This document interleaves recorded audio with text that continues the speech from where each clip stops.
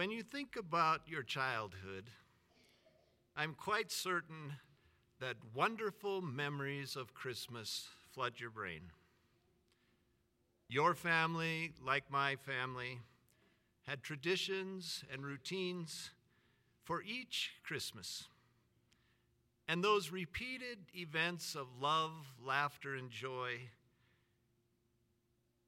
branded into your brain wonderful memories of Christmas that you will keep forever.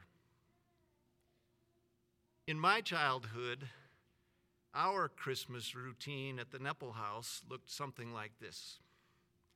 Everyone came home at the set time on Christmas Eve, according to my mother's guidance. Then we had a huge feast that my mom had cooked. Then we would all do the dishes before dishwashers. And I was so giddy with joy and excited about opening my presents that I even volunteered to dry the dishes. I was 6. After that, we would go into the living room and sit around the Christmas tree and open our presents. And then, as a family, we would all go to midnight mass. And even as a 6-year-old boy, you knew that there was something amazing going on that night at midnight. After Mass, my parents were invited to the Mose family's house for the traditional Christmas drink, Tom and Jerry's. But I was too little. I had to go home and go to bed. The next day, Christmas Day, 4 or 5 other families would join us at someone's home. And again, we would have a huge feast. The women would visit and prepare the meal. And the men would play pinochle. And the children, we would run and play. It was a truly joyful time. Now, when you're 6 years old, you're not really aware of the great and mysterious theology around Christmas. Terms like the Incarnation, terms like the salvation, terms like Logos, terms like the second person of the Trinity. They're just not said to you. And if they were, as a 6-year-old, you probably didn't understand.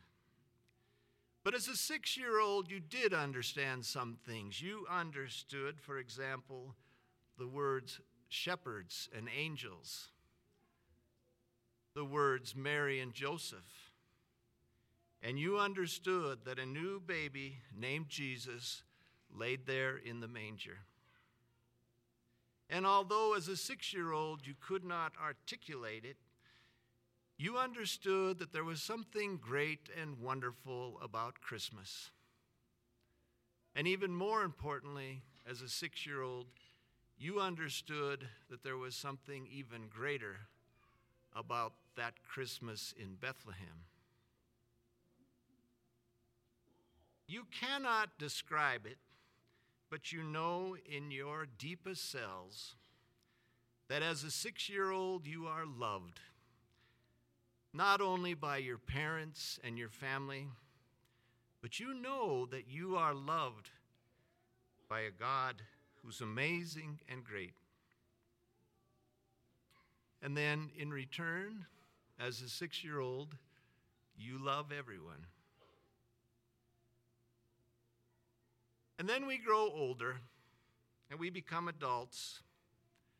And in that growth, we surely experience beautiful intellectual formation. We learn in our life that the term incarnation is Latin for becoming flesh.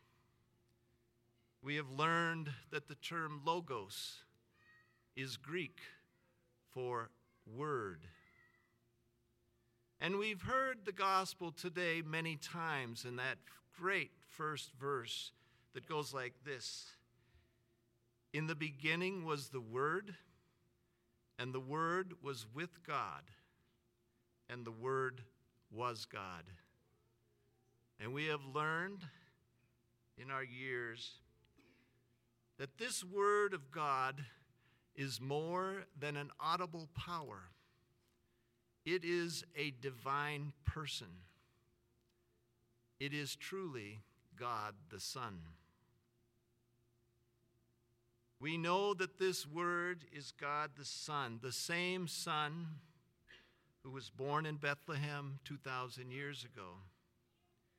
And yet this Word is the same Son who existed before creation and by which everything in the universe was created. This God the Son, who was once a mediator of creation, has now become a mediator of our salvation. Through him, our souls are saved, and he becomes the way to heaven. Yes, intellectually we have grown.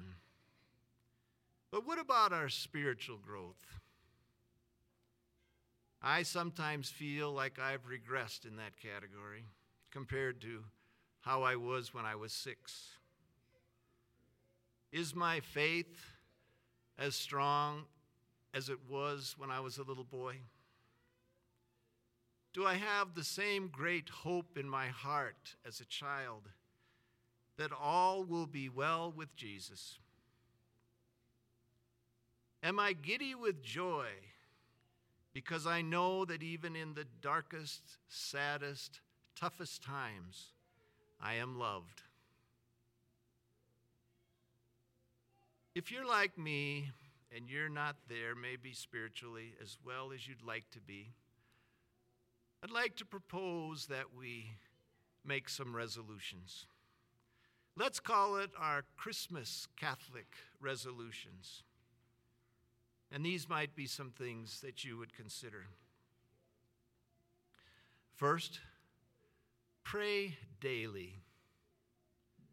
And when I say pray, make it a dialogue with Jesus, not a monologue. Tell him about your anxieties, your fears, your frustrations.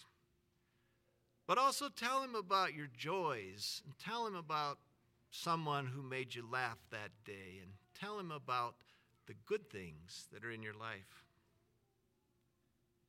Second, read the Bible and read about the saints. That's the path to holiness. Third, participate in the sacraments, especially the Holy Eucharist, and perform the corporal and spiritual works of mercy, those acts of kindness that help our neighbors with their physical needs, feed the hungry, shelter the homeless, clothe the naked, visit the sick and imprisoned, and those acts of kindness that help our neighbor with their spiritual needs. Instruct, advise, console, and forgive. Now, before I mention the fifth and final idea for us to resolve to do, I have a story that will illustrate this point well. Last week, my children and grandchildren joined my wife, Mary, and I for dinner at a restaurant in Crested Butte. And this restaurant is famous for its fried chicken. We arrived early, and while we were waiting for our table, they directed us into the lobby. And in the lobby, in the center, was a 3 feet tall ceramic chicken. And of course, my 2- and 4-year-old grandsons, who are with me in the back here today, were looking at this chicken, pretty soon started to climb on the chicken. And then suddenly it was time, our table was ready, and the boy's dad said, Tell the chicken goodbye, boys. It's time to eat. Now Micah, the 2-year-old, well, he looked the chicken in the eye, and he gave that chicken a kiss. And he said, "Goodbye, chicken. I love you very much, chicken." So now you know what the 5th resolution is. It's to love. To love like a child loves. For a child loves without judging. A child loves everyone and everything in God's creation, even a 3-foot-tall ceramic chicken. Merry Christmas, everyone.